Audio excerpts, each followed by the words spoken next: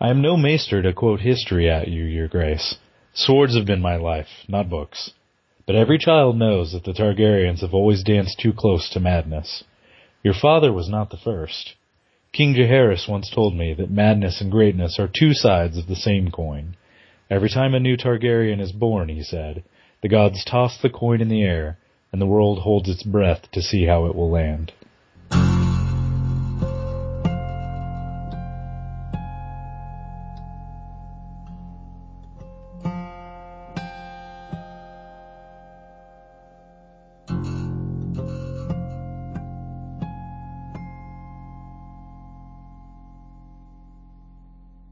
Welcome to 2C1C, a Game of Thrones podcast founded in 2010 by myself, Will Lentz, Greg Atkinson, and Brett Zeiler. Now hosted by myself, Daryl Lloyd, and Kyle Vansel, with guest appearances by past hosts and more. Many thanks to GRRM and FFG for making this possible, CardGameDB for our hosting, and Josh Woodward for the Creative Commons music you hear in this episode. Welcome to Season 4.5. Well, that quote has to be one of my favorites from the series. Yeah, it's a pretty awesome one, and who knows? Did it make it into the TV show? I don't remember now. I feel like it did. Or maybe someone else said it. It was definitely Selmy in the books. Right. I feel like maybe it might have been Tyrion on the show. Or Cersei. Cersei has a similar quote in the book. She says it somewhere else, but it's not quite the full thing that Selmy says. Yeah, no, I feel like I did see it on the show. They may have moved it to Jorah instead, though. Oh, I guess I could see that. I feel like I can recall hearing it in a male voice. So if they were gonna move it anywhere, I would most see it as Jorah. So I don't know. But welcome, dear leaders. Welcome, dear listeners, to another fine episode of Two Champs and a Chump. Though it's not really that fine, I suppose, without Brett. He just really encapsulates that phrase in a way that I cannot. Something about the intonation of his voice. Yeah, exactly. Well, no one knows who I am yet. Yeah, I was about to say, so this week, of course, I'm here, Will, but I have a new guest host with me this week. Long-time listener, first-time caller, right? That would be correct. I'm Dave. I'm from New York. I post on the board sometimes as Vapad. I play a lot of Targaryen, and I spend a lot of time arguing with Aaron Glazer. Sometimes online, sometimes personally, I assume. Yep, absolutely. Well, I'm glad, by the way, that you clarified that that's a long A. I've long wondered if that should be long or short. I think at some point I actually had to look up how to pronounce it. It's an obscure Star Wars term for one of the 7 forms of lightsaber combat that I read in the book when I was expanded universe stuff. Something I read a long time ago. Made it a forum handle on a Star Wars board a long time ago, and realized I had no idea how to say it. That's interesting. Yeah, because at one point when I'd wondered if it was a short A, I'd thought, no, his name can't possibly really be Vapid. So no, I think it's Vapod. Yeah. Okay. Cool. But whatever floats. Huh. So Star Wars is, well, I guess at the time that you joined the Thrones community was considerably further away from Thrones than it is now, since there's the LCG. So what brought you from that neck of the woods into Thrones? I got into like many people, I guess I got into the books first.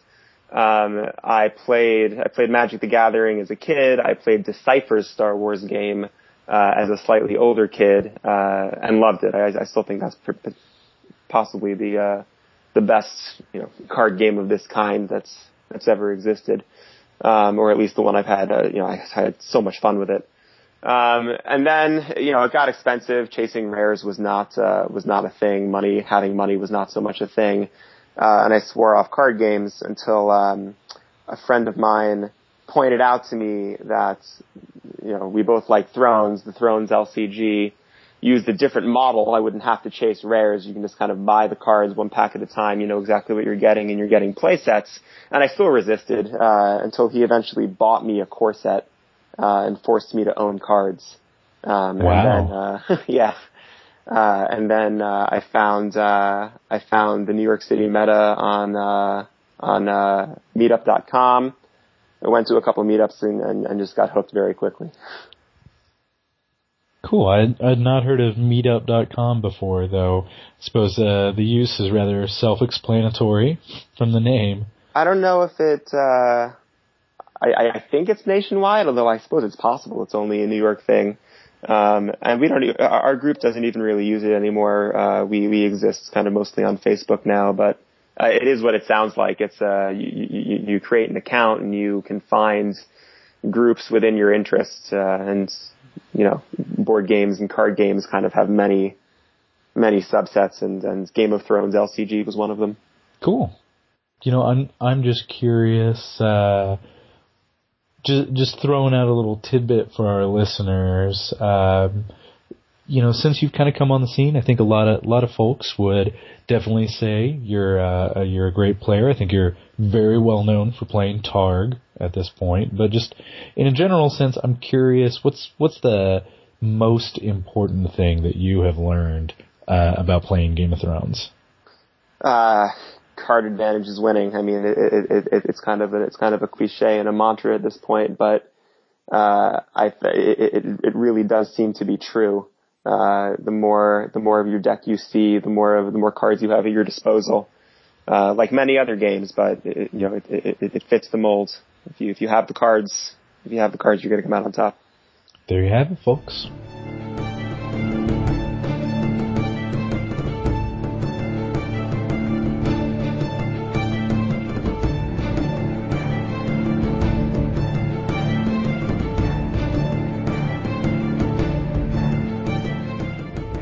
Well, let's get down to brass tacks here, so to speak. Listeners will definitely know that we've been working on a series here on a hypothetical refresh of the game because, hey, that sounds way nicer than a rotation or a reboot. And we've been kicking around some different ideas and working on some decks. So this week we had an email chain going, of course, discussing some things behind the scenes. So Aaron was involved in that chain as we constructed the decks for this week and figured that stuff out. Kyle, of course, is on hiatus right now because he's gonna be married. If you're listening to this on Friday on release day, he'll be married tomorrow. Congratulations, Kyle. Yeah. So props to him.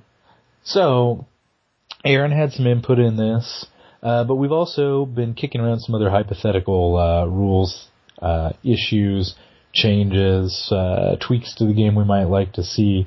And I had a couple that I wanted to kind of spring on Dave. See if we could kind of work through some of the implications here and see if they would be reasonable. All right. So the first one was inspired by actually teaching a noob last night. It's actually a friend of Kyle Vancel's from college who happens to be living down here. He wants to learn how to play in time for the Red Wedding tournament that Kyle and Danny are hosting before their wedding. So anyway, we're working through everything, and we get to dominance one turn there, and he starts to try and claim 2 power because he has a 2-claim plot revealed. And, I kind of had to stop and explain, no, it's only ever 1 power unless you have some other card that changes that. The claim is just for challenges. But I got to thinking about it, and I'm like, that actually feels incredibly intuitive to me. Like, why have I not ever thought of that before, or like heard of other people talking about that, or accidentally learning the game that way or something? So I don't know. Would it be too strange or just too simple of a fix to be interesting to make your dominance claim equal to your regular claim? Well, you classify it as a fix. Is it broken? What are your, if I can turn this back around, what are your thoughts on dominance as it exists now? Honestly, I just feel it's a little too boring. It's just there. You know, it's a reward, I suppose, for overextending or having just utter dominance of the board. And I don't say that or as being an equivalent, or it could be, you know, either one. I mean, it seems like most of the time it's not an utter dominance thing. It's not like I have so many characters that I can leave some standing and still do all my challenges.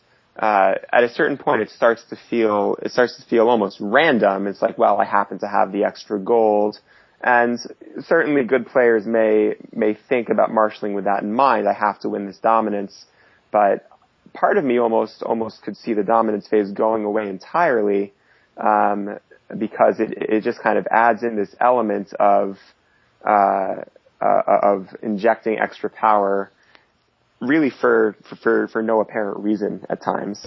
Yeah, I agree with that.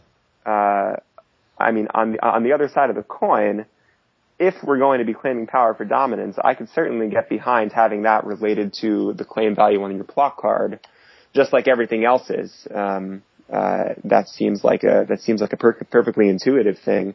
The implications of it, though, are that it's probably going to accelerate the game more than slowing it down. If in a standard plot deck, right, you have 1 0 claim plot in Valor and 1 2 claim plot, then it on average will stay about the same. Your average claim will be 1. Right. But if you're playing high claim, you're getting really a double benefit with little drawback. You're getting the card advantage of the higher intrigue claim and the higher military claim, and if you can pull off a dominance win, you're going to claim power faster. That might get too strong. That might snowball into something. I mean, you could almost, for balance sake, talk about the inverse, talking about the amount of power you claim for dominance is almost, if you had a 2 claim plot, you would claim, that doesn't really make any sense. You would claim nothing, but, I think I would worry about a snowball effect if you're getting the benefit of 2 claim plus a bigger bounty for dominance. Yeah, I could see that. I hadn't sat down to think too much about how that could snowball, though. I could also see that setting up some possibilities where people might really actually have to consider whether they send someone on a challenge or leave them up for dominance. But if you've already got the 2 claim, you know, the equivalent advantage of actually winning that challenge is probably more, unless you're winning the game off of that dominance power. You know, it's just tough. I think you're right, because it might also, though. I mean, I'm sorry. It might be an opportunity to look from a design point of view at 2 claim plots, and really build in more of a drawback.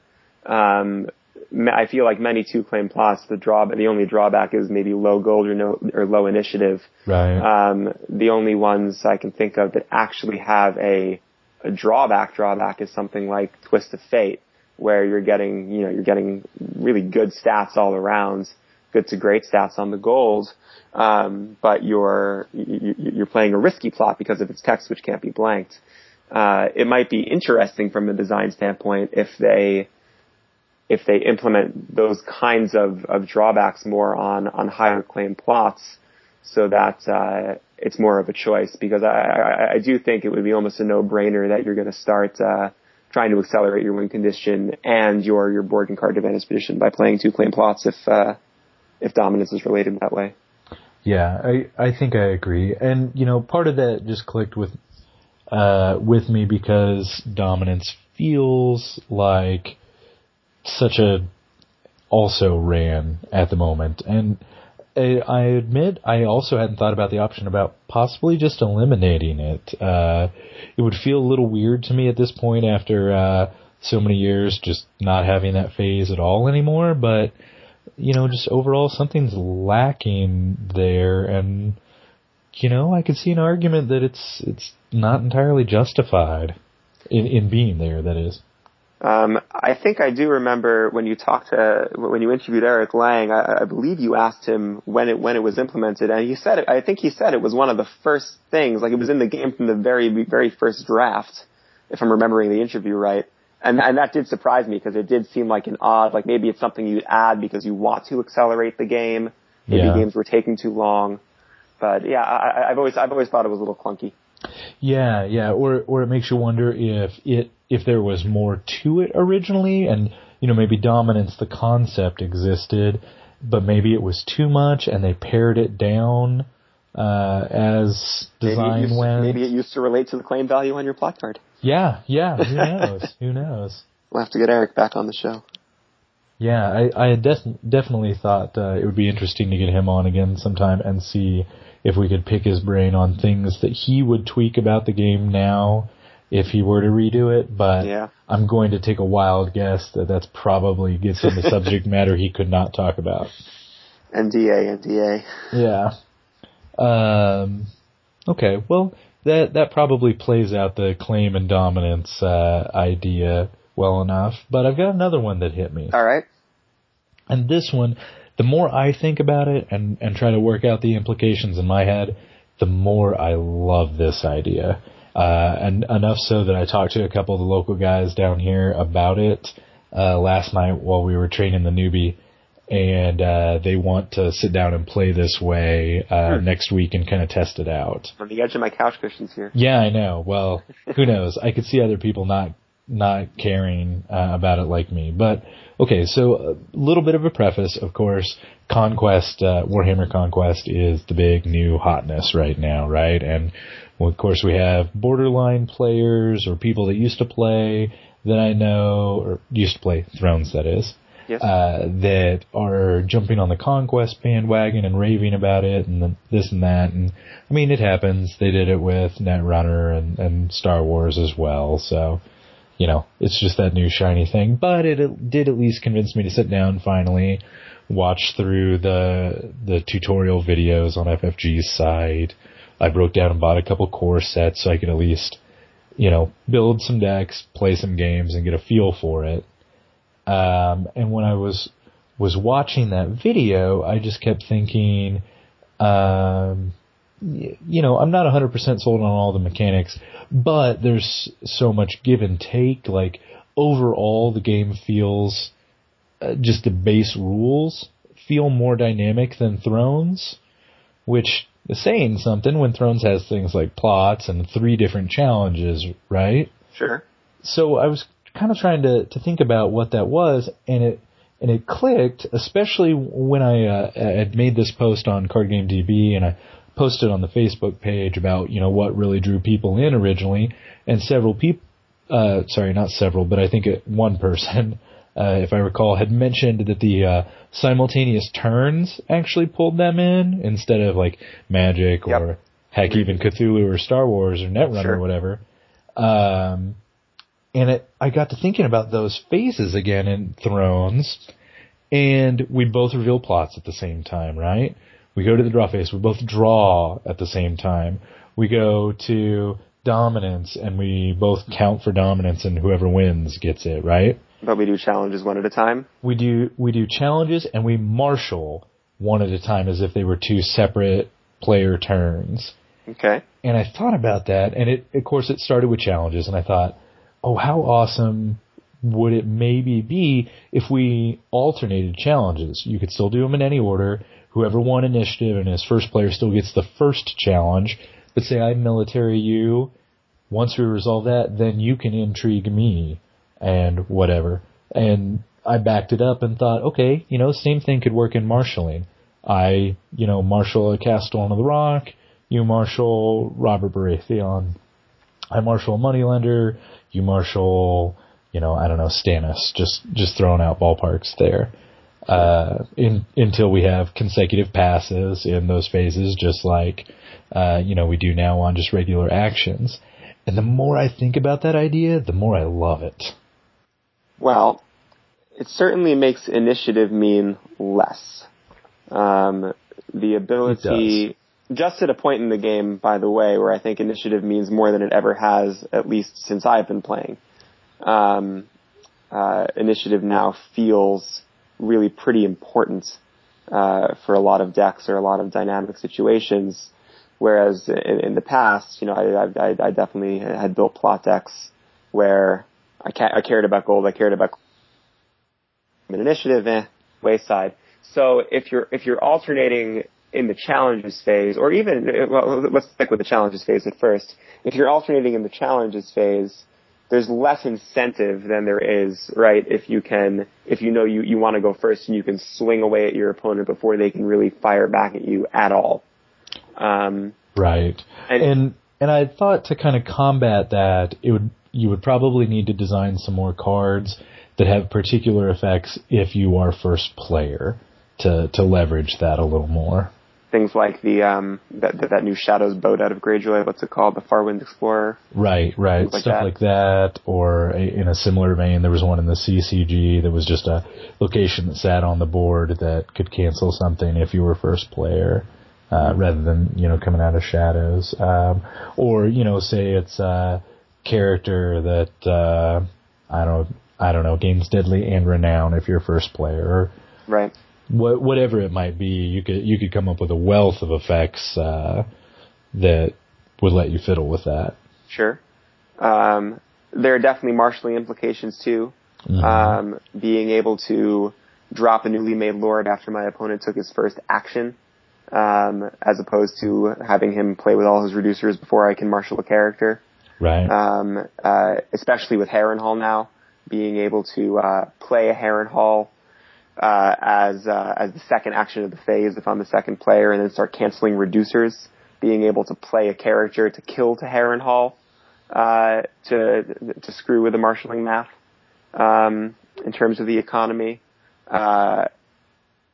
Neil is another issue that I'd kind of been trying to work through in my head. I think in the end, sure, Neil at least would come out about equivalent. Right now it's so feast or famine, so to speak. If you're playing Neil and you're the second player, you're in, hog heaven, kneeling whatever's best on their board every time. And Bear is in a similar boat with Mel's Favor now, that they want to be going second to grab, the whatever big best thing you play is. If you alternate, you're risking the consecutive pass. Right, exactly. So then maybe you're kneeling something less optimal. Maybe the Bear player drops Fat Bob, to fake you out. You go ahead, use your Castellan Neil to lock him down. Then they drop the Knight of Flowers, who is able to rock your face. I feel in the end it would balance out pretty well for those type of marshalling control effects. Do you think it would make the game more difficult to play, more technical? A game that's already pretty technical. I wonder if it would create just scenarios where you have more complication than we currently do. Gosh. Maybe not. Maybe not complication. Maybe. I think it would reward skill in challenge phase even more, as far as which challenge matters right now, what can I afford to send, say, in a feint attack to try to get them to kneel out, and then the opponent, of course, is going to have to judge much more carefully what they can commit to defense and keep around for their next attack. And even in the marshalling phase, one of the most common phrases I think that you'll hear at a casual game night is, during marshalling, the active player says, after marshalling like 3 or 4 things, hang on, can I do that differently? And they just want to kneel a different reducer or use a C for something to use gold for. And that would just, marshalling correctly is a skill in and of itself, and so it's one that I'll be the first person to say I'm not particularly good at. Right. And I feel like it would get even harder if your opponent is taking actions in between. Right, I drop a C, and now it's your action, and you can drop a newly made lord and blow up my Street of Sisters. And now, it definitely does reward good players, but it also, from a different perspective, it potentially increases the amount of effect that I don't quite want to call it luck, but I'm going to say luck has in the game. It's bad luck for me that you have a newly made lord in hand. More surprises. Let's say it that way. More surprises. Another way of wording that is it increases the interaction. It increases the interaction by increasing the number of surprises that your opponent will be able to throw at you.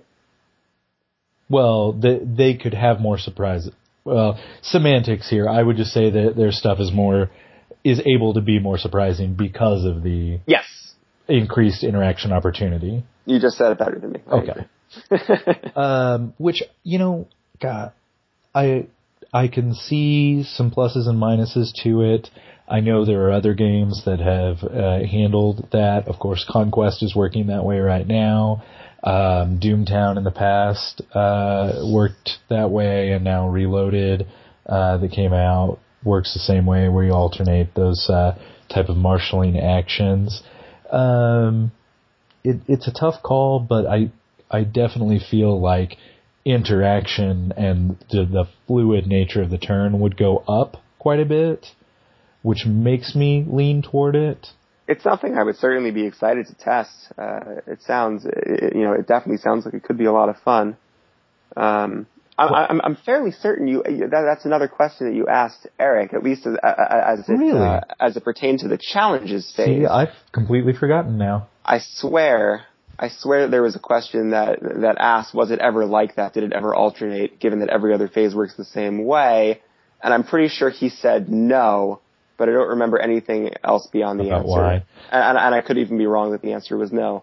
It makes me want to go back and listen to that episode. Yeah, exactly. Me too. That was during episode 100, right? Yep. The Megasode? Yeah. It's my memory. Yeah. Well, as far as the challenges goes, I was also thinking about some other implications with that.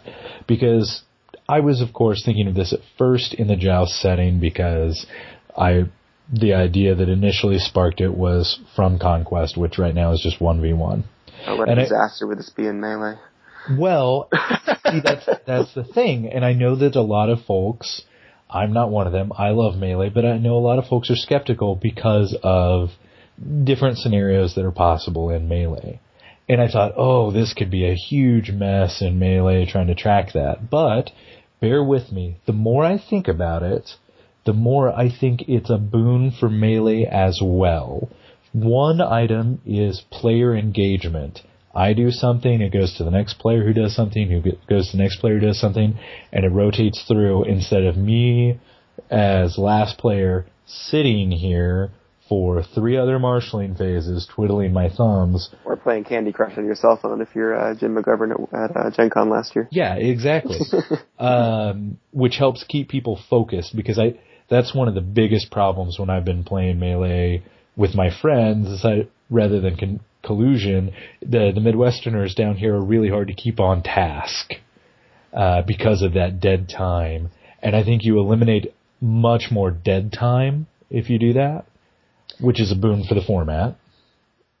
So I think in most situations, at least to me, the time doesn't feel so dead. If I'm playing a competitive Melee game, even if I'm that 4th player, I still have to be pretty engaged to watch what else is going on. I mean, I joke about Jim. In that game, he was completely irrelevant because he was the one control player where 2 siege players were rushing at each other, and he didn't matter for a round, and it was kind of a failing of the game. But in most situations, that last player is tracking what's going on. He potentially has responses in hand. Maybe he wants to drop in a lethal counterattack into a challenge that's not even his. Sure. And you still could in this setting. You don't lose any of that opportunity. No, you don't. You just gain a little bit more engagement, I would think. I would generally think that's right. It sounds like you would gain more engagement. And I don't necessarily believe it causes problems. I think it increases the dynamics, which certainly doesn't sound like a bad thing. No, I think it's good. And there's another problem with dynamics that I think a lot of people have issues with, that I think this can go a long way towards combating. Not necessarily eliminating, but combating, and that's the kind of collusion issue, right? Officially it's against the rules, but people still wonder about this and that, and you know, have issues when they watch things. Okay, so let's take the classic scenario here. I don't want to sit here and bash anybody, but by now, most everyone in the community listening to the show is familiar with the Eric and Corey situation from Worlds a couple years ago, right? This is the Eric and Corey, not the Eric and Dennis? Right. Okay. The one where Eric gave the game to Corey by letting all of Corey's challenges through unopposed and so on, right? Yep. I just have to keep my DC controversy straight. Right. So, you know, no commentary on any of that, other than that scenario would be far less likely under this type of rules change. It's been long enough now, I don't remember the other players' board states at all now, but hypothetically speaking, Corey could have made one challenge at Eric undefended, and then the other players could have gone after Corey. Like, there would have been a rotation of challenges in between each one Corey tried to do. Sure. Which I think is good to eliminate that type of possibility. Even, I hate to say that it would bring Greyjoy down, because I love that unopposed deck type, but I know a lot of folks also that don't really dig, hey, you're the last player, you just get a bunch of unopposed challenges against everybody else that knelt out. Yeah. I can't, as I sit here, think of a downside to it, other than to generally say it might feel more chaotic, right. Which is not necessarily a bad thing.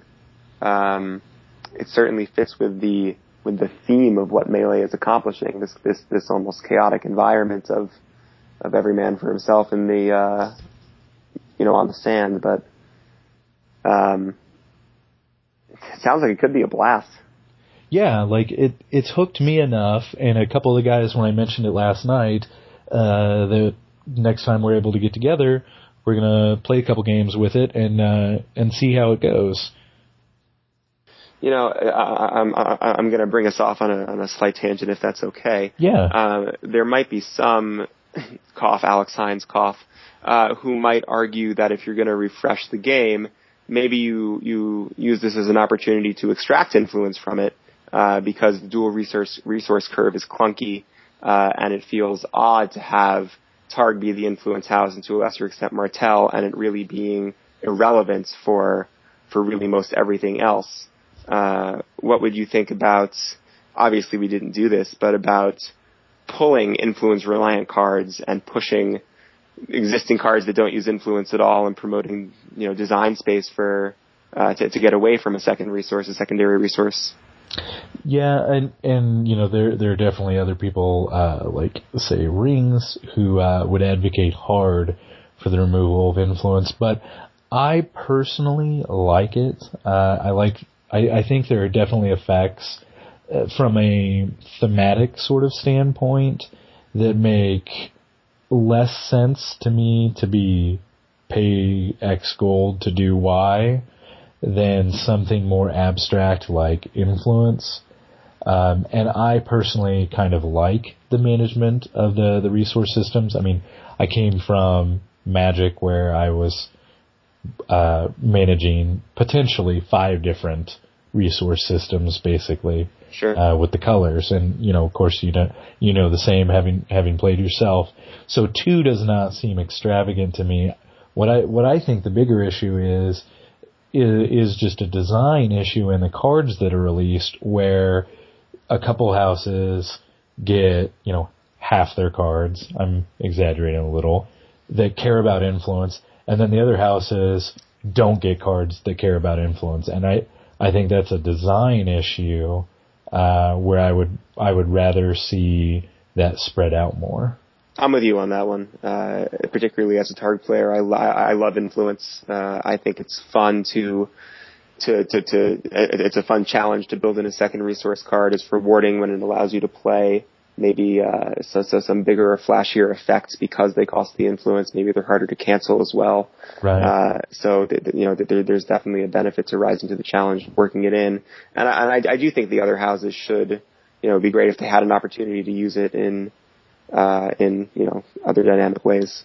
Yeah, and even if the other house has got a couple more cards, like Double Bluff is a long time favorite event of mine, and giving Lannister that flexibility to do influence or gold on that is I think pretty thematic and Nedley for them, but kind of gives them some better options if they don't want to play the influence. They don't have to.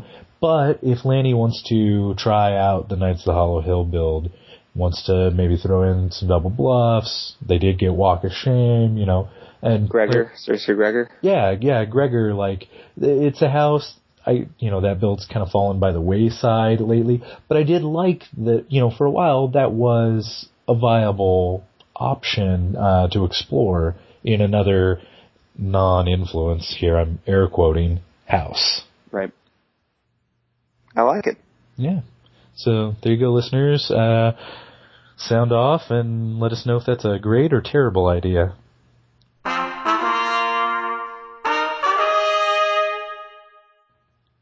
But along with that, we've also got some new decks to throw out at you. Right. Yeah, this week we thought we would change it up a little bit. We've already spent a little time on that discussion, and we are trying to go ahead and hit 2 houses this episode for our refreshed dual deck core set experiment. We're going to touch on Baratheon and Targaryen this week. So, going through the core set and kind of some of our reasoning there takes up some time, as you've definitely noticed from the prior episodes. So this week we think we're going to streamline it a little bit. We're going to mainly hit just the core boxes for each of those. And, mention a couple kind of highlights out of the reprint pack, and then post the full lists afterward with the episode, so we can make things a little more manageable. Sounds good. Okay. So, Dave, would you rather we start with your kind of pet house, so to speak, or would you rather end on a high note? Let's end on the high note, because if I talk about Barra while I'm particularly tired, I'm going to forget things that are obvious. Okay, so you're hoping... Let's start with Barra. Okay. Ambiguous way of saying something that was very simple. Yeah, no problem. Okay, so we've got Barra here, and we're following that same format, 1 agenda, 9 plots, a very similar arrangement of the rest of the cards. So we've got a total of 81 cards there in the draw deck to kind of choose from for folks, so they can mix and match. And I'm going to preface it by saying Barra, I think, is a difficult house to kind of distill down. Every time we made tweaks to this, we noticed that cut a different theme down too low to feel comfortable with, and back and forth as we tweaked things. I'm fairly happy with where it is in the end, but it was tough. Yeah, Barra seems to have come a long way, at least from where it was in the core sets and how it's evolved over the past couple of years. It does a lot of things well now, and it does a lot of interesting things that it didn't necessarily seem like it would be doing out of the core set and out of the Kings of the Storm box, particularly with all the recursion that it's gotten. Yeah, that just offers up so many options for them. Just card advantage and just interesting plays. I don't know. A lot more ground is covered by them than it used to be. It's funny because when I got into the game, my wife and I each took one house, and my friend Chad and his wife Michelle each took one house. That's kind of how we got in with the core set, the 4 of us. So I took Targ and Sheeta, and my wife took Barra. And as time went on and Barra started becoming interesting to play, it wasn't just kind of rush and stand and rush. I started taking her cards, and she started getting angry at me. So that's I think it's a testament to Barra that I kind of written it off as it's boring, it's kind of one-dimensional, and then all of a sudden it's, Then you co-opt all of her stuff. Co-opted all her cool cards, and then she's sad. Well, speaking of, I'd say let's dive right in. All right. We'll probably just start at the top here, and surprisingly, the top is, I think, where we had the least amount of dispute. The agenda we wound up settling on was Knights of the Realm, and I don't think either you or Aaron naysayed that game plan at all. Nope. That's it's the one that came in the box for Kings of the Storm, and it's one that Barra still does well. It does well. It's neutral, so it would open up other opportunities for other houses in the refreshed pool we're hypothetically looking at. And despite someone like Alex Hines thinking it's poor design, I think the design of Knights of the Realm, particularly on a card advantage agenda, is absolutely beautiful in the way that it polices itself. So we will never have Knights of the Realm just go berserk the way Maesters did. Well, I think I agree. I agree with Alex to an extent, at least. I believe his suggestion for if this were redesigned or reprinted, it would say if your opponent is not running the Knights of the Realm agenda, your agenda gains or something like that.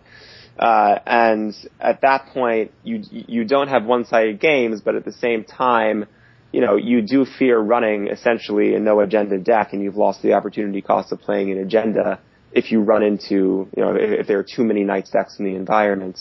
But I certainly think that it is problematic how one-sided these games can get when you have a mirror match. Right. It can certainly be rough. But I do think it's a good agenda for Barra. It's an easy agenda for if the box is aimed at a new player in part. It's an easy agenda to pick up. It's an easy mechanic to understand, it seems like it could be a good starting point. Yeah. Well, as well, following down the line here, we run into plots. And I don't recall either of you guys having any issue with the plots here. Particularly interesting because it looks like Baratheon will have the least variety available, really, out of their 9 plots. And because of the two 2Xs. Right. Yeah. We wind up with both the Power of Blood and the Power of Faith times 2. But they both fit some of Bear's themes so nicely. You can certainly build a deck that is going to want to use both of them, or you can build some solid decks that want either or without that overlap. Sure. So we wind up with both of them: Melisandre's Scheme, Loyalty Money Can Buy, March to the Wall, Rule by Decree, and Valor Morghulis. Seems like a good mix. I feel like March to the Wall has the least utility for Barra in a deck like you could build with these cards. But even there, Barra has kind of so little removal that it could certainly be useful if you're able to claim away their little guys and they're left with one big guy that you can just march him. Right. And Barra, even just out of what we pulled here in the box, has the, I think, best potential to not bat an eyelash at March, with the potential to follow up with Mel's Scheme. Or to even March Dale and gain some advantage that way. Yeah, or March Dale, or March a Royal Entourage, and then just marshal a Lord or Lady and get it back. There's still definitely some solid synergy there. Yep, absolutely. Okay. Well, shall we continue on down the list here, I guess? We did definitely have some dispute over the events. They went through a couple revisions, and I stood strong on one of the options here. Yeah. You like what I did there, Dave? I do. So, perhaps you saw your way to keeping this event in the... Indeed. So the event package for Baratheon, 3 different cards here, 9 cards total, of course. We wound up with Fiery Kiss, See Who Is Stronger, and Nightmares. So See Who Is Stronger was obviously I hope obviously by this point, the controversial one. I love the card, and I think the only controversy was how playable it would be out of this kind of a box. We haven't really talked much about the influence base yet, and there is some influence when you get into the locations. There are 3 Stormlands fiefdoms, there are 3 Narrow Seas, There are 3 King's Robert Chambers. And then in the characters, we have 3 Vanguard Lancers. So it's a possibility of 12 cards in the pack that each provide a single influence. Are you going to have 3 on the board at the same time? I don't know. Probably not reliably. But it's worth noting that in the Targ set across the aisle, we do have the red keep as a neutral. So it's possible, if you're going to mix and match a little bit, that it does become more reliable. Right. And my original thought, of course, and we discussed this a little, was that players would want to pick that up, and that we would include a few seeds that they would want to cross-pollinate there.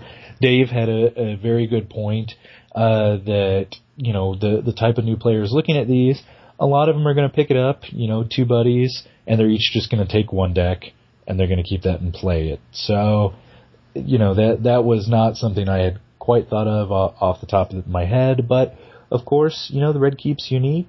Target players probably not playing all 3 copies in their deck. Probably not.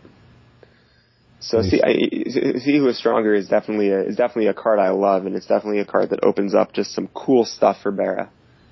So whether it's reprinted here, whether it's reprinted in a reprint pack of some kind, either way, I am glad to see it around, despite all the grief I give you for it. Yeah, and Fiery Kiss as well, I think, fits in similar ground. It between those and Mel's scheme, it really cements Recursion as a Baratheon theme of their card advantage. It works Shadows in, which I still say is the best addition the game has ever seen. IMO. Okay, maybe that and Gold Pools. And just is all around solid and works in the house keyword. I do like the Shadows theme. I like that we have 2 houses that each have a strong Shadows theme, Target across the aisle as well. I think this is a particularly good pairing. Yeah, and I think those are neat. Like you said, a pairing gives Bara some ways to try to combat the Targ burn. So there's a nice interplay between those types of effects. Should we hit on the locations, and then maybe we can talk about some of the other uses for influence? Yeah. You want to lay the locations on us, since you sure. Kind of started to a minute ago. So I mentioned the Stormland Fiefdoms, I mentioned the Narrow Sea, I mentioned the King Robert's Chambers. To round out the economy, we have 3 Aegon's Gardens and 3 Seat of Power. So it is worth noting that is 9 limited cards in the location base. And then 3 Smuggler's Cove, and 3 of the Bara Iron Throne, the non-Shadows version that lets you automatically win dominance. Thank goodness it wasn't the Shadows. Yeah. That may be the worst card ever printed. It's in the running. It's in the running with his beard, I guess. It doesn't do all that much. You do have those 9 limited cards. So I guess in building something out of this, you have to be a little bit careful with what kind of resources you include. Maybe you're not going both for influence and for gold all the way, along with your Seats of Power, which you're almost certainly including. But putting that influence in does allow for some nice effects out of Bara you don't necessarily see every day. Up in the character base, particularly Sir Parman Crane and Renly, the core set Renly, both use influence and aren't cards that we currently see very much in the current constructed environment. Yeah, I think that would shake things up nicely, and I like the idea of more houses having a reason to run some influency builds, and because there's the temptation in a reboot or refresh to really just pull things down to just Targ and Martell caring about influence. So I like making sure that Baratheon has some option to use it if it wants to. Well, so we did give Bara some influence. We did give them Parman Crane to save lords. I actually have to admit I'm not 100% sure what that card does anymore. Yeah. Just kneel and influence to save a lord. Yes, yeah.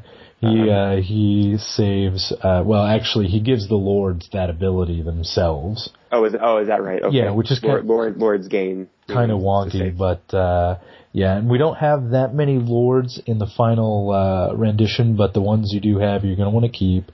And he spreads out a little more, influence love.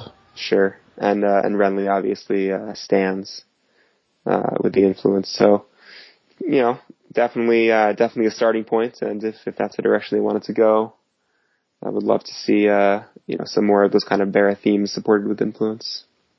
Do you want to hit the rest of the characters? Okay, so the rest of the characters bring us to Acolyte of the Flame, Brightwater Man-at-Arms, Dale Seaworth, Knight of Flowers, Marya Seaworth, Melisandre, and it's probably worth pointing out this is the unopposed Melisandre in the end. Oh, and the Knight of Flowers was the No Shadows Knight of Flowers. Riverrunner, Royal Entourage, Stannis the Manus, that is the King Stannis from Valar Morghulis. Vanguard Lancer, Watcher of the Nightfire, Renly Baratheon, Ashaya Initiate, Sir Parliament Crane, as we mentioned, and to round out our night base a little bit, Hedge Knight. Yep. That leaves us with, I think, 4 different night options at 3x each. Let's see. The Hedge Knight, the Knight of Flowers, Parman Crane, and the Watcher are all knights. Is the Vanguard Lancer a knight as well? Vanguard Lancer is indeed. 5 knights. Yeah. 5 different knight options, potentially 3x each. And it also gives us enough room to experiment with the Holy. We have the Acolyte of the Flame, we have the Mel, that have the printed Holy crests. And when we get into attachments, which is the last card type we haven't talked about yet, we are including 3x Fanatic. Which will give Holy Crests to any character that can take an attachment. Yep. Which I think seems solid, and of course it also sets up in this hypothetical world, Noble Cause would still be available as being from the last couple sets. So, setting up some of this holy stuff and the 2 copies of Power of Faith, I think, seeds for that build nicely. The last attachment, and I think the last card we haven't mentioned yet is Motley. You want to talk a little bit about your love for that card? Yeah, well, Motley is just another pet card of mine. I've really been coming back around on it. I've been playing it again in my version of that brand deck, which is, I'm sure, going to be retired when this FAQ lands on us sometime soon. I sure do hope so. Yeah. But I think Motley is just kind of an underrated control card out of Baratheon, because folks just are still not used to them doing that control thing, and even though Motley is from the core set, it just gets overlooked, and that gold tax turn after turn really hampers people, and let alone if you drop that on a character after they've already spent all their gold and they're down and out for a turn. I really like the utility there, and if you're dropping that on a character that wants to use its ability every turn, heck, say, the new prize Dany is the hotness now. Sure, Targ can probably take out an attachment fairly quickly, but if they're trying to abuse her in 2 power challenges and maybe an intrigue a turn, and you've dropped a Motley on her, suddenly it's awfully expensive. Right. So I mean, even just the Princes of the Sun Red Viper. He's not going to kneel. You want to attack me? All right. Well, you're going to pay each time. You have the money. Yeah, exactly. Can you afford to spend 3 gold every turn to attack me and bounce your nobles to your hand for your Gaston Grey? That really starts adding up. Definitely is a card that you feel like should see more play. Sandy plays it a lot. Mm-hmm. Sandy likes that card, but outside of him, I don't see it all that much. Well, there you have it. That's Baratheon. Definitely went through some revisions and tweaks, but in the end, I'm pretty happy with what we put in there. Yeah, I think it ended up pretty good. I think in the reprint packs, I would hope we would hit some more holy characters, the Zealot of the Light, maybe the what's the one called? The one who gains vigilant and melee but has stealth, the Dragonstone Convert. Dragonstone Convert, I think is definitely worth it. To kind of round out that holy theme. And the new Melso will be legal for a little while if you wanted to really push holy hard, with the dominance, and you have the Iron Throne still. Holy decks are fun. I feel like one of these days someone's going to come up with the right combination of cards, and it's going to be awesome. Yeah, I really dig the holy stuff too. It's one of those archetypes that you just kind of turn back to every couple of months and say it's there, I see it, but I can't put the pieces together. And I don't know, I haven't figured it out yet. Well, there's a couple other things that I'd like to see. Speaking of pieces, I'd like to see a little bit more Shadows tech available for Baratheon going ahead here. So I think I would definitely want to see Black Cells and Marjorie Tyrell. Sure. They give some other solid control options for Baratheon, so that people could explore that type of thing. And spoiler alert, other houses on down the line are going to like Shadows, hopefully next week, unless we have an FAQ to spend a bunch of time on. So that would give them some options to play around with as well. And Marjorie will be another lady from the royal entourage. That'll be nice. Indeed. All right. You want to move over to Targ? I think so. That sends us to Dave's house du jour, and this one went through a lot of revisions in and out of that deck. It feels like, especially that character base and the plot. I did feel bad. You invited me on, and then I said, "Well, I kind of want to change all the characters. Let's." I think in the end we only changed about half, but I mean, you had good reasons for all of them. You backed it up with legitimate reasoning. So I do like how it came out. I think it would be a fun mix of cards to play with. So the agenda we included is actually an agenda that I don't particularly like, but has definitely come back as a hotness now. Is Heir to the Iron Throne, and my dislike for it has nothing to do with quality. It's really only play style.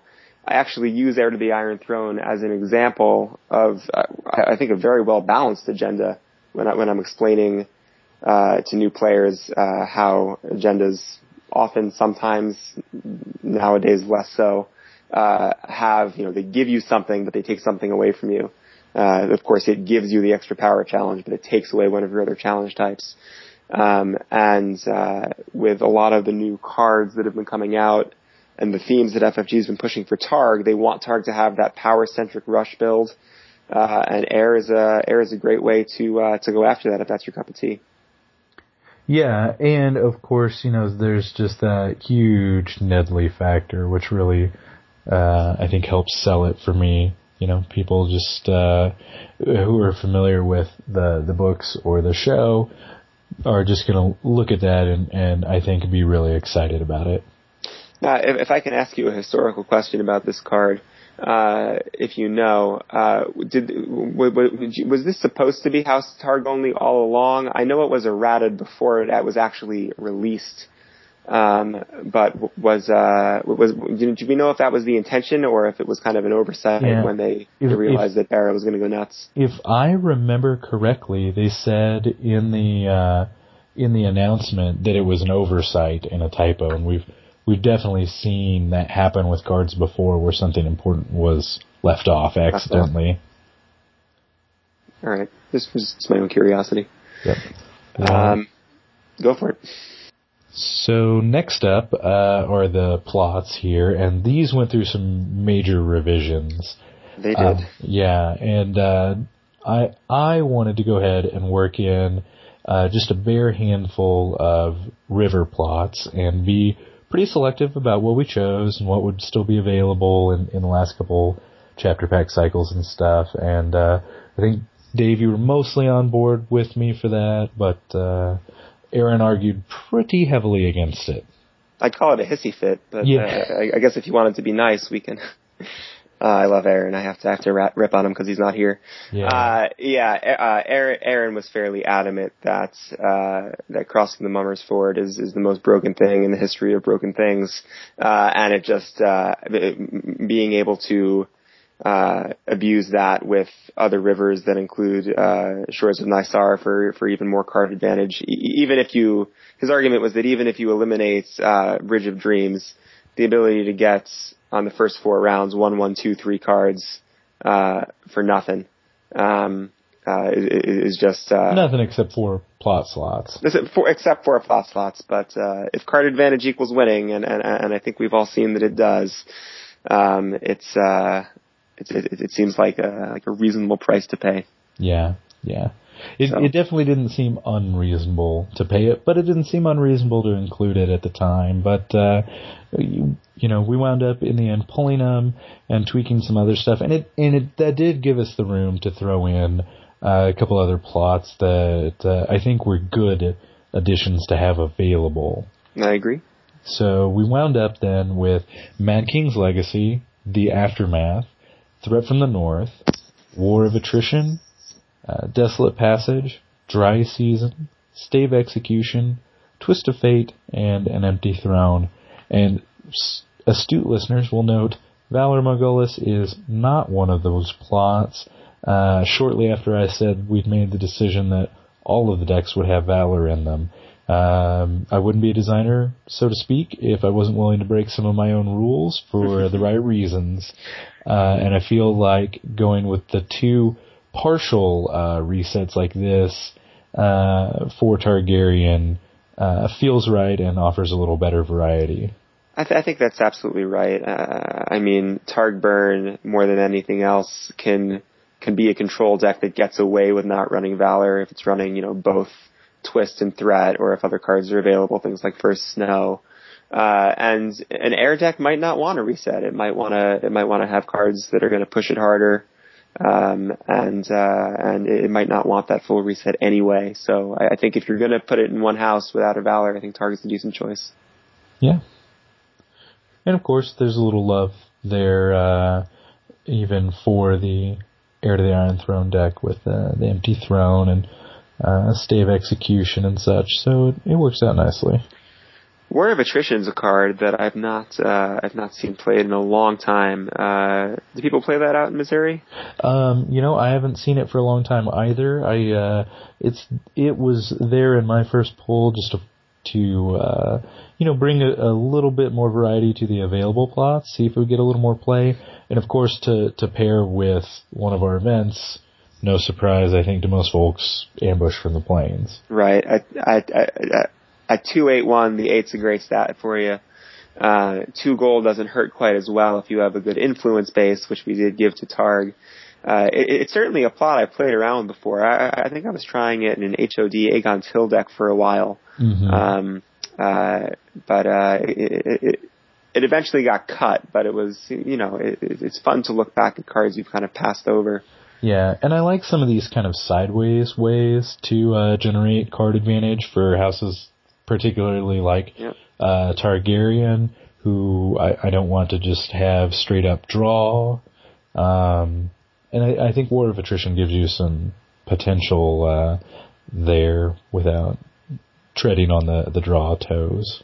Yeah, with the effect, it feels like it should see more play. You jump attack with a guy, and okay, well, you could lose the challenge, or you could lose the card. Right. Anytime you can force your opponent to make a choice, you're probably doing something right, because there's a chance that his choice is going to be wrong. Yeah. Most of the time, any way you cut it, War of Attrition is a 2-card swing in your favor, right? A military claim and an intrigue claim, or 2 War of Attrition triggers, or, mix and match that however you want. So maybe it's just the 2 gold that's been keeping people away all this time. I think so. I like Twist of Fate out of Targ. I think that, it's certainly a risky play given the downside. But houses like Targ and also Lannister and Martell who control those challenges, may be able to look at their hands and say, okay, this is the turn I can play it with kind of minimal damage unless, my opponent has X, Y, and Z that I'm not anticipating. Well, when we cut Crossing the Ruby Ford, I feel like it was a good way to reintroduce a high goal plot back into the plot deck. Yeah, agreed. Well, maybe that sends us on to events. Sure. Yeah. You want to throw those on us, Dave? So we picked Ambush from the Plains to go along with some of our high initiative plots. Forever Burning, a great staple burn card. One of my favorite burn events, Pyrophobia. That is the event where after a character's strength is reduced to 2 or lower, return that character and all attachments to their owner's hands. Yeah, and that was a last minute tweak right before we started recording that, once Dave brought it up, I was really pretty happy with. I know I panned the card when it was first released, but it's definitely grown on me over the years, and it offers some neat combo potential here, like Dave pointed out. Especially, I guess that leads us right into the attachments. The attachments we picked were 3 Flame Kiss and 3 Harried by Dragons. And actually both of those attachments work the same way, but Harried by Dragons is probably a little more likely because it's not terminal. If you drop in Harried by Dragons on a 3 strength character reduced to 2, then Pyrophobia it, you bounce the character, but you also get your Harried by Dragons back, which you can then ambush in again or marshal during the next marshalling phase. So it's a good way to almost turn Harried by Dragons into a Forever Burning, in that it's that 1-point burn that you can recycle. Right. Well, and speaking of that ambush, that reminds me, one of our other goals here in this refresh was to make attachments more playable, and both of the attachments that we chose have ambush, which ups their flexibility quite a bit. Essentially turning them into events, but they technically have that chainmail border. Events that can't be canceled in this Harrenhal environment. Right. And Harried by the Dragons, of course, also has that kind of sideways card advantage that I like by searching up more copies of itself. You can argue whether Harried is worth a whole card, by itself as a single copy, but being able to potentially thin all 3 of them out of your deck and have those cards available is solid. I agree. Well, maybe that rounds us on over to locations, because they're extremely straightforward. Yep.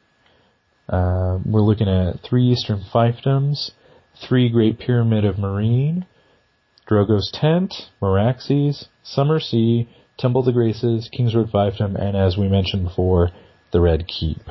So influence, more influence, a little gold, and some draw. Yeah. I like it.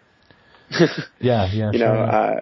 We stayed away from the Marine tourney grounds. We stayed away from things like the fighting pits and some of those more dynamic, very, very potent 1-cost locations that Targ had, just to shore up the resource base and Meraxes for that draw, to let Targ's attachments and characters shine. And I think that's a good call for a box like this. Agreed, and that definitely helps play up Targ a little bit more as the attachment-leaning house. We don't have too much else that really plays into that particular theme, so some of the reprints would definitely need to help that out, but it's a starting place. Sure. Well, why don't you lay the characters on us then, Dave?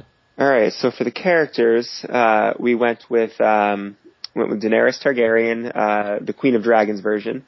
And then 3 big dragons, the Viserion from the Queen of Dragons box, the Rhaegal from the Queen of Dragons box, and the Corset Drogon. But all big 4-cost dragons. And then we have the Dothraki Outrider, the Dragon Thief, the House Targaryen Loyalist, the Jogo from Snakes and Sands, the one that draws you for other Dothraki, Corset Khal Drogo, the Jumper, King's Landing Assassin, Shadow Parasite, the Shadow Seer, the True Queen's Harbinger, and the Warlock of Qarth. Yeah. One thing I did just want to throw out, you reading Drogon off, reminded me that we didn't really bring up, one of the other goals with Burn was to bring it by and large back to terminal effects that care about whether there are attachments on characters or not. That's right. We have the King's Landing Assassin, we have Flame Kissed, Are those the only two? Yeah, those are our only terminal. Those are our terminal draw decks. Both of which require that the target not have other attachments. We specifically excluded Dragon Skull. We specifically excluded Incinerate. We specifically excluded Magister Illyrio. But Core Set Drogon did slip in. How do you feel about that? I still feel good about it. Overall, I like having the little bit of variety between him and the old Queen of Dragons. Yep. Just to shake that up. And the cost of that ability, I think, is big enough. I mean, the any phase is a nice flexibility, but paying 2 gold for only a -1 that's limited to once per phase, I think you really have to pump a lot into that. Yep. And you're paying 4 for the character to begin with, and you can't ambush him. He doesn't have ambush. Right. So it felt like a worthwhile trade to throw in a little bit of something else to make something like Harried or Forever Burning be terminal in the end. Sure. We did include a good amount of Shadows cards. You have the Red Keep, you have the Warlock of Quarth, you have the King's Landing Assassin, all in this box. So the Shadow Seer should help with the cost a little bit there.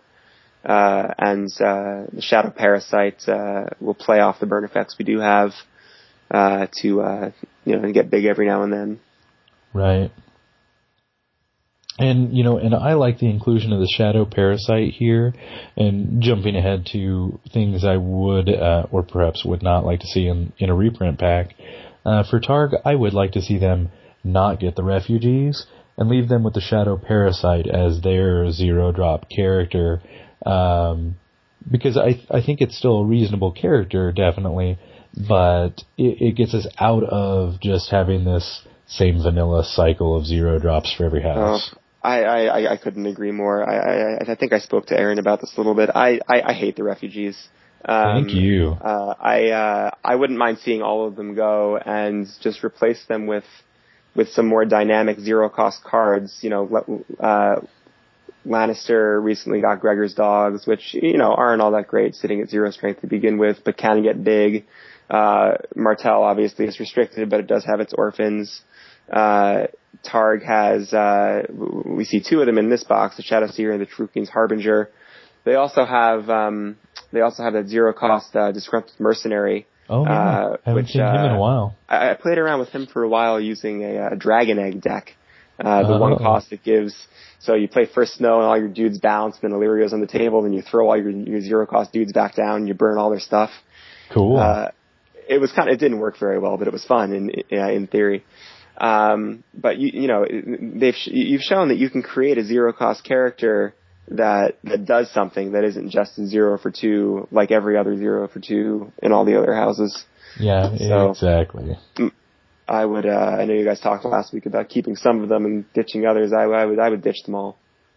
Yeah, which was my initial plan. Aaron really wanted to keep them around, so I think we kind of settled in the end that some. I think I did get him to agree that if they print other 0-cost characters for other houses, that the existing refugees could go. Yeah. I think I could definitely agree with that.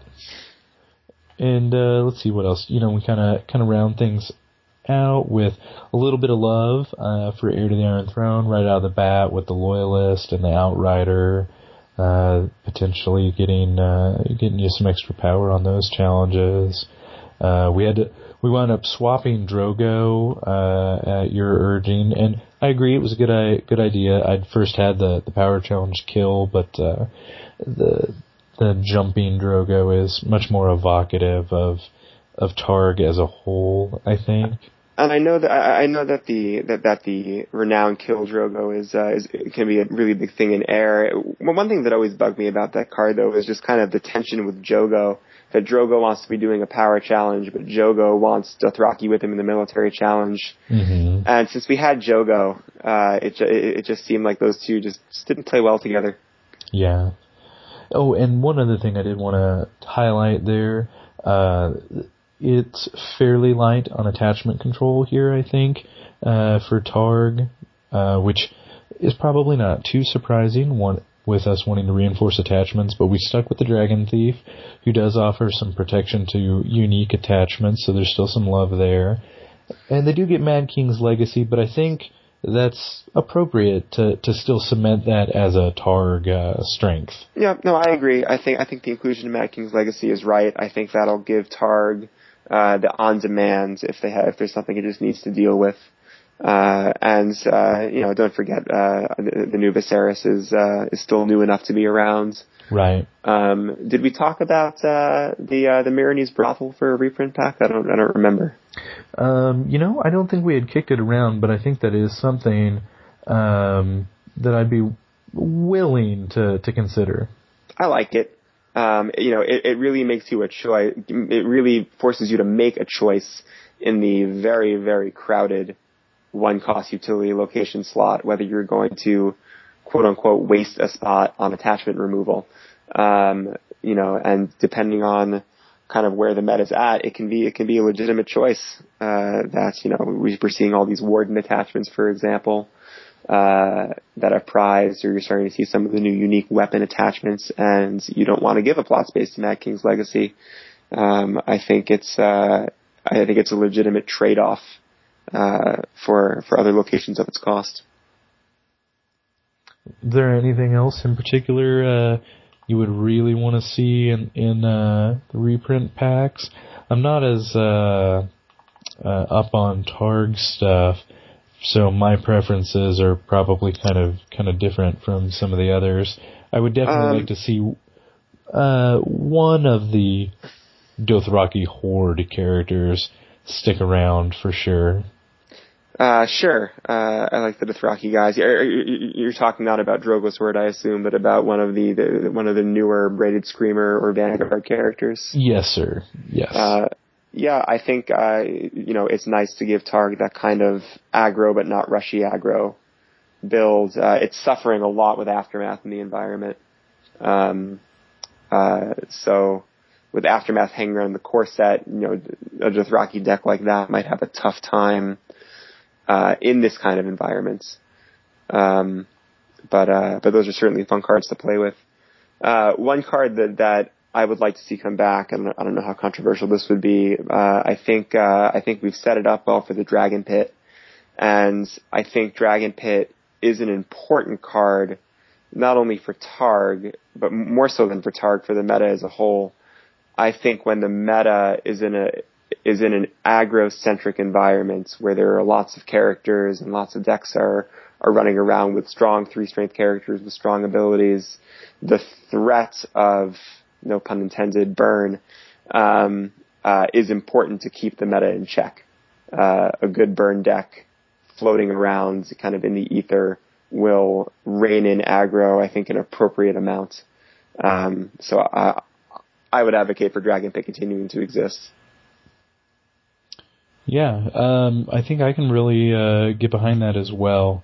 Like I said, I love Shadows, and that gives people an option for a strong build to be centered actually around that concept. So I'm all on board. I'm glad to see things like Summer go.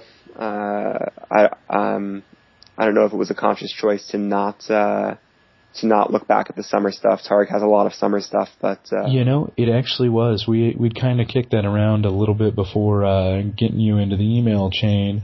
Of course, James Wama had brought up some concerns about the seasons, and in the end, we thought it was actually kind of fitting from a Nedley sense to give Stark a bit of winter tech and no one else seasonal tech. So the winter or nothing, autumn, perhaps you might say, are the only seasons in the game. Is that including no way to get rid of winter? Well, we didn't. Or Carrion Burst coming back somewhere. We didn't go with the White Raven. We went with the Crown of Winter. Oh, that's right. So sure, yeah, right. Absolutely. I think that's certainly appropriate. Winter is coming. Winter has come, and summer is far off. Whenever George writes book 7, maybe we'll see summer again. If he writes book 7, I mean. Well, we finally saw The Wheel of Time finished, albeit by a different author, so I have faith. I have faith that someday. Yeah. When Sanderson gets a hold of it. Indeed. Well, I think that's a pretty good discussion on the refresh progress this week. If you have any other comments or questions or anything, feel free to email us, guys. 2champsonechump@gmail.com, of course, or drop us a line on the comment thread on CardGameDB. Is Google Plus still a thing? Google Plus, I hear, is still a thing.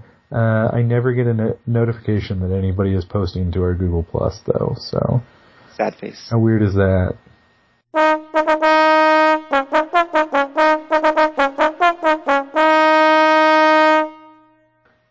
So, props and slops? Props and slops. I've never got to do these. This is going to be fun. Yeah, well, did you have something in particular you really wanted to jump on then? Sure. I'm going to prop my wife, Amy, because this weekend she is coming down with me to Washington, D.C. For Thronetoberfest, the second annual in our kind of Northeast Corridor traveling tournament. And I'm thrilled she's coming with me. Since we got into the game together, I have given it a lot more time than she has. I have more time to give it, and I've gotten into the competitive scene, and she's there, but I still love playing with her, and I love that she still wants to play. We built her a Barra deck together Awesome. that she's super excited about, and I'm really excited she's coming down to DC with me. Hey, yeah, that's definitely a big prop. In a similar vein, I'll definitely throw out a prop to Kristen, who is planning on playing in the Red Wedding tournament. So we'll see. She wound up with a better record than me at Gen Con this year. Oh, is that right? Yeah. Did you not catch that? I haven't had a no. Yeah. She wound up finishing 3-3, I think, in the end, to my 2-4. Wow. Now, though I did drop the last round, but that doesn't really help me too much in my argument there. Was that 11-year-old girl back, the one who was there last year? I did not see her around this year, or her dad, who I think I would have recognized still. That's too bad. I heard she was actually a very good player and almost beat Kyle Stasinski. Oh, wow, yeah. Yeah, I definitely heard some good things about her, and I want to say she had a brother there as well. I think it was a father and then his son and daughter that were all playing. Well, it's too bad you didn't see them back. I have speaking of fantasy literature, I think, given my memory of previous props slops, this may be an unpopular slop, but I think I have to slop the Name of the Wind. Wow. I read it once. I remember thinking it was okay. I started to pick up Wise Man's Fear.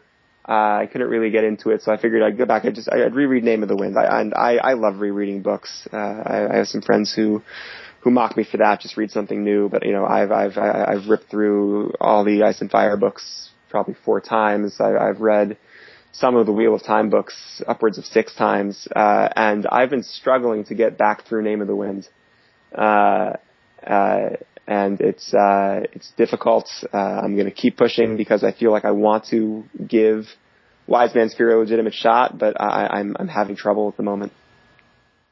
Wow, that's interesting because it seemed like such a fast and engaging book to me, but I feel like the issue I'm having now is that you get into these sequences where Kvothe is having amazing things happen to him, and then so fast it's the polar opposite, and he's all the way down in the 7th circle of hell, and then we're talking about the currency exchange in the world, and cycling back kind of through those type of things, and it's very up and down, and it's just at the moment at least seeming a little uneven. And it's making me start and stop, and I'm having a little bit of trouble.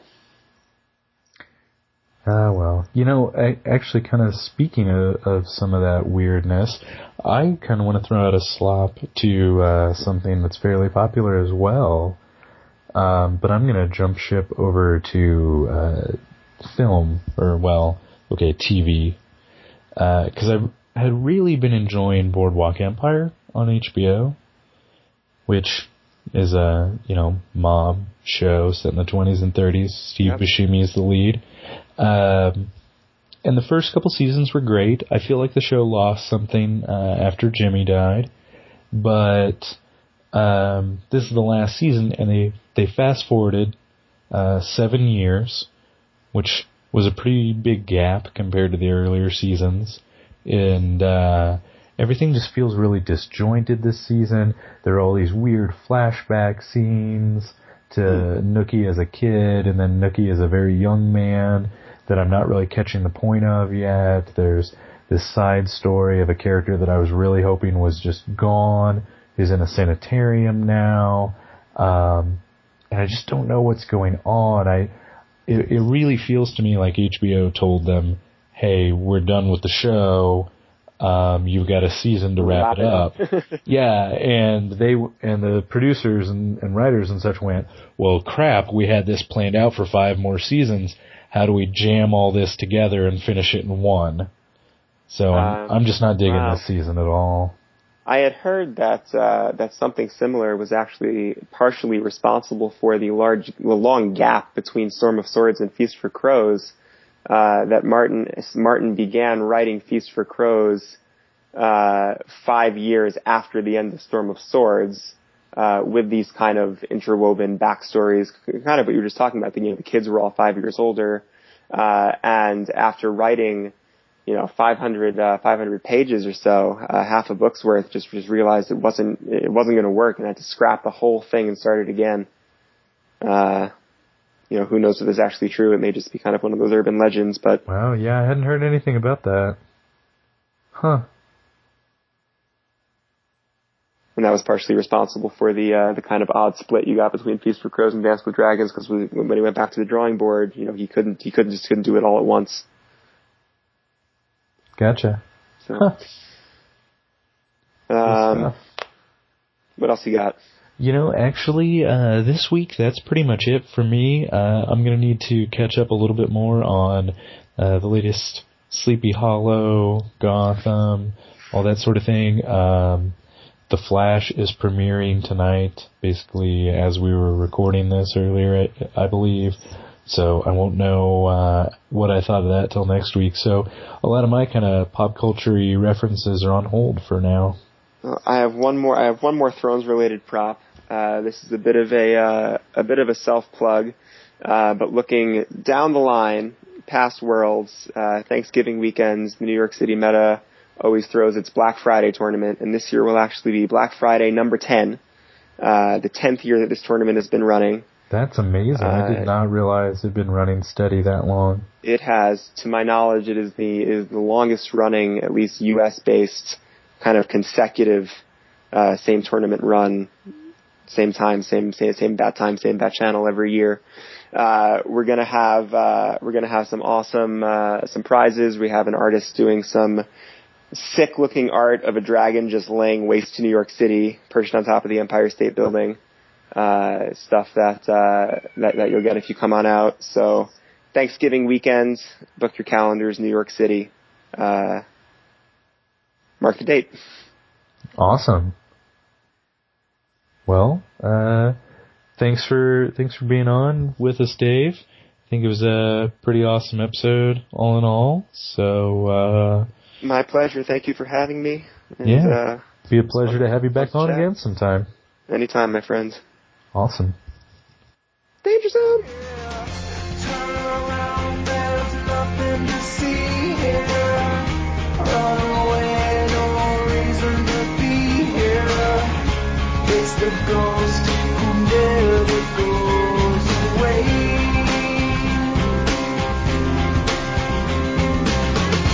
Turn around and leave us behind now. See the ground as it bleeds to the sky now. You fight the sea.